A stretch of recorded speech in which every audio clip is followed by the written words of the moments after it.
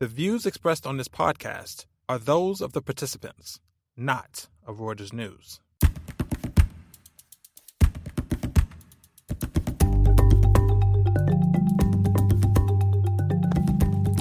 Hi, welcome to The Exchange. I'm Katrina Hamlin, Breaking Views Asia production editor in Hong Kong, and today I'm speaking with the author Leta Fincher in New York. Leta has just released her latest book, Betraying Big Brother. Welcome to the show and thank you for joining us. Thank you so much for having me, Katrina. Now, in your book, you argue that China is pushing women towards traditional roles in the hope of fostering social, economic, and ultimately political stability. In a nutshell, Beijing wants babies. Is that it? Well, it is a little bit more complicated than that. Yes, I mean, the Chinese government is extremely concerned about falling birth rates, and that's related to an overall perceived demographic crisis with the aging of the population and the shrinking of the workforce and also slowing economic growth. So as the government looks towards the future, it realizes it can't rely on continued economic growth to sort of co-opt the population and ensure the legitimacy of the Communist Party.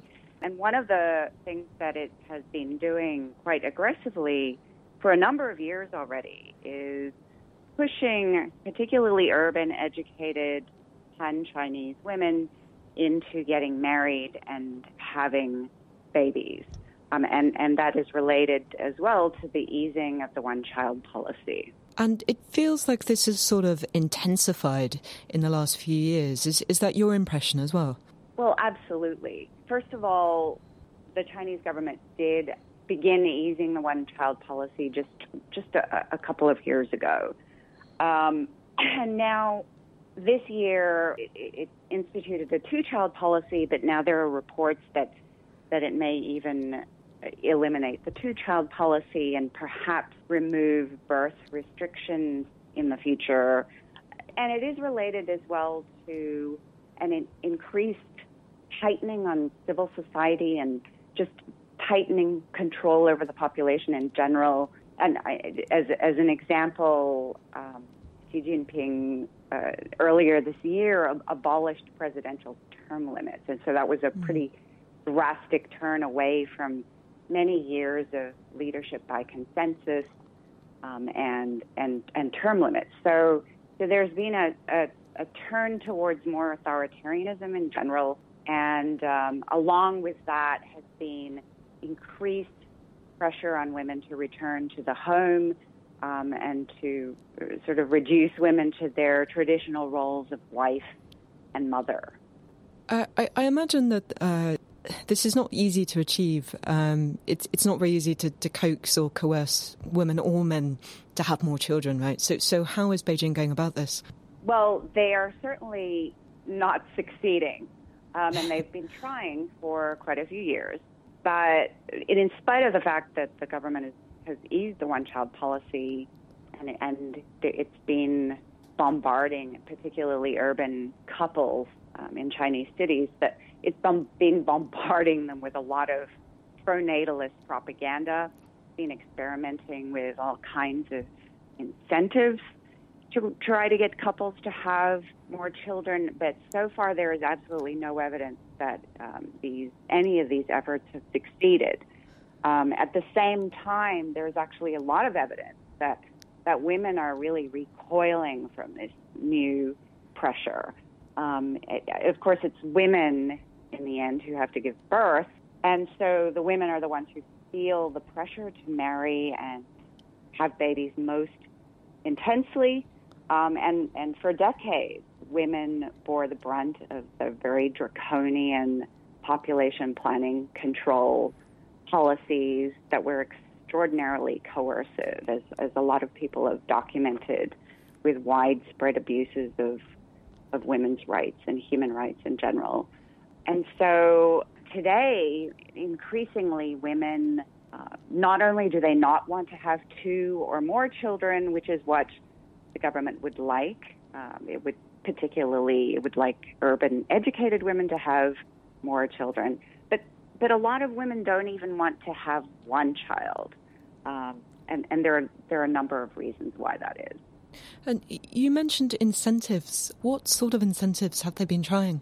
Well, they're really only beginning to propose incentives, but so far there hasn't been anything that's really attractive. So it's more talk, because ultimately any kind of incentive that might even stand a chance of working would have to involve a lot of benefits offered. So there are some offers of maybe housing or education benefits or tax breaks, but by and large, it's coming in the form of propaganda so far. But I'm rather concerned that over the next few years, we're going to see much more punitive measures to really try to coerce couples, and particularly women, to have more children, and possibly abortion restrictions. This seems like a very radical turnaround in a way. In the past, working women, factory girls have been a very big part of the Made in China story. And there's the old Mao cliche, women hold up half the sky. There have been very high numbers of women in the workforce in the past, right, before these efforts? Well, this is one of the really remarkable changes over the last few decades. In the early communist era, the Chinese government held up this principle of gender equality, and they had probably the world's highest female labor force participation rate, and they deliberately assigned women jobs both in factories and in the fields, and this was all part of an effort to boost economic growth, boost industrial development for the new communist nation under the planned economy. But then when the government introduced market reforms in the 1980s, and particularly as these reforms sped up towards the end of the 1990s and into the 2000s, the female labor force participation really plummeted. And it's not just female labor force participation, but we've seen across a wide variety of criteria quite dramatically rising gender inequality. In my first book, I actually wrote a lot about the unprecedented gender wealth gap that was caused by this incredible real estate boom, and the fact that the majority of women in China had really missed out on an enormous accumulation of property wealth as the country privatized property that was previously just allotted to the population. So there are many ways in which market reforms have really left women behind. And so, but what is really new is that women in the last few years have begun to become a lot more aware of the sexism and misogyny and inequality in their own daily lives in Chinese society. And a lot of young women, particularly those who've gone to college, have begun kind of claiming the label of feminist, or even if they don't claim the label of feminist, they're speaking out a lot more about the injustice in society and demanding equal rights. Mm-hmm. And of course, most recently, you see that with the Me Too movement. That's really caught on in China. In your book, you contrast this idea of a grassroots women's movement with the state's master plan, which you call a movement of women. In what way do these two things clash? In the past, the rhetoric surrounding gender equality has been entirely top-down, coming from the Communist Party, which declared after the revolution in 1949 and the establishment of the People's Republic, just proclaimed that women are equal to men, and henceforth all women are, or most women are going to go to work. They're going to be liberated from these so-called feudal traditional roles in the home. They're going to work hard to build the new China. And so women streamed into the workforce, that you never had a real spontaneous grassroots uprising or movement of women that wasn't orchestrated or that wasn't really planned from the top before. Is there a sense that Beijing is sort of afraid of allowing that to happen? Oh, well, there's no question. I mean, Beijing, the Communist Party has long been afraid of any kinds of organic or grassroots movements because they could potentially form a kind of political opposition. But this is the first time that you've had a real independent emerging feminist movement with grassroots activists who have nothing to do with the government. They're supporting gender equality and they want equality for women, which is officially what the Chinese government stands for.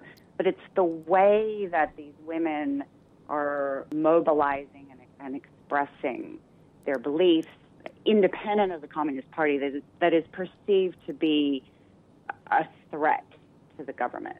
It's perceived to be a threat but it's also quite extraordinary how these messages of women's rights and gender equality, how these messages resonate so deeply with millions of women across China.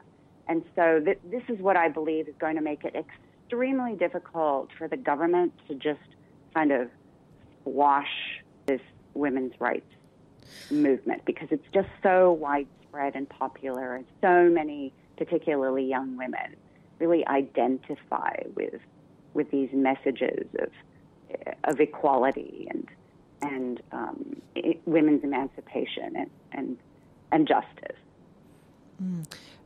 You mentioned the Me Too movement, and it occurred to me that if your book has any flaws, it's that so much has happened since you finished writing it, which I think was in April, right? Can you tell us a little bit about what's happened with the Me Too movement since then and what that might mean for China? Sure. Okay, I don't want to... I actually think that the Me Too movement just shows that all of the work of these feminist activists over the last few years has really made the ground very fertile for something like Me Too to take off in the way that it has. So I don't see Me Too as coming out of nowhere in any way. This is the feminist activists in China have been working for quite a few years, and in spite of this very strong crackdown, including the arrest of the Feminist Five in 2015, the government hasn't been able to prevent this overall awareness of women's rights from spreading really dramatically, actually. And so that's coincided with just women becoming much more aware, going abroad and studying, and then communicating with their peers back home. And just in recent years, there's just been a real, what I describe as a feminist awakening. And the internet has played a role in that. It's played a very important role, which is really remarkable given the very heavy internet censorship, the fact that there is no press freedom, so there hasn't been any really deep investigative reporting about sexual assault or sexual harassment cases.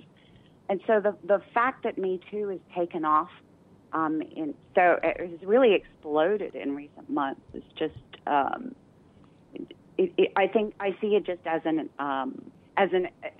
sign of the success of these feminist activists to begin with, but now it's gotten much bigger than just a small number of political activists at the center because it's just become so popular, and that makes it an incredibly complicated challenge for the government today, and that's why I believe that the women's rights movement and the overall awakening among young women, the greater awareness among women about the need to stand up for their rights, I believe that this could be, in the long run, a really transformative for Chinese society, and it's really quite an extraordinary moment that we're witnessing, and I think it's going to be very, very hard for the government to just stamp this movement out.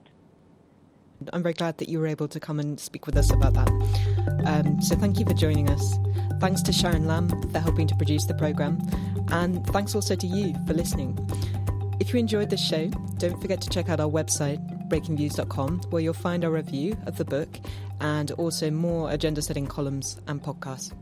That's all from us. Goodbye.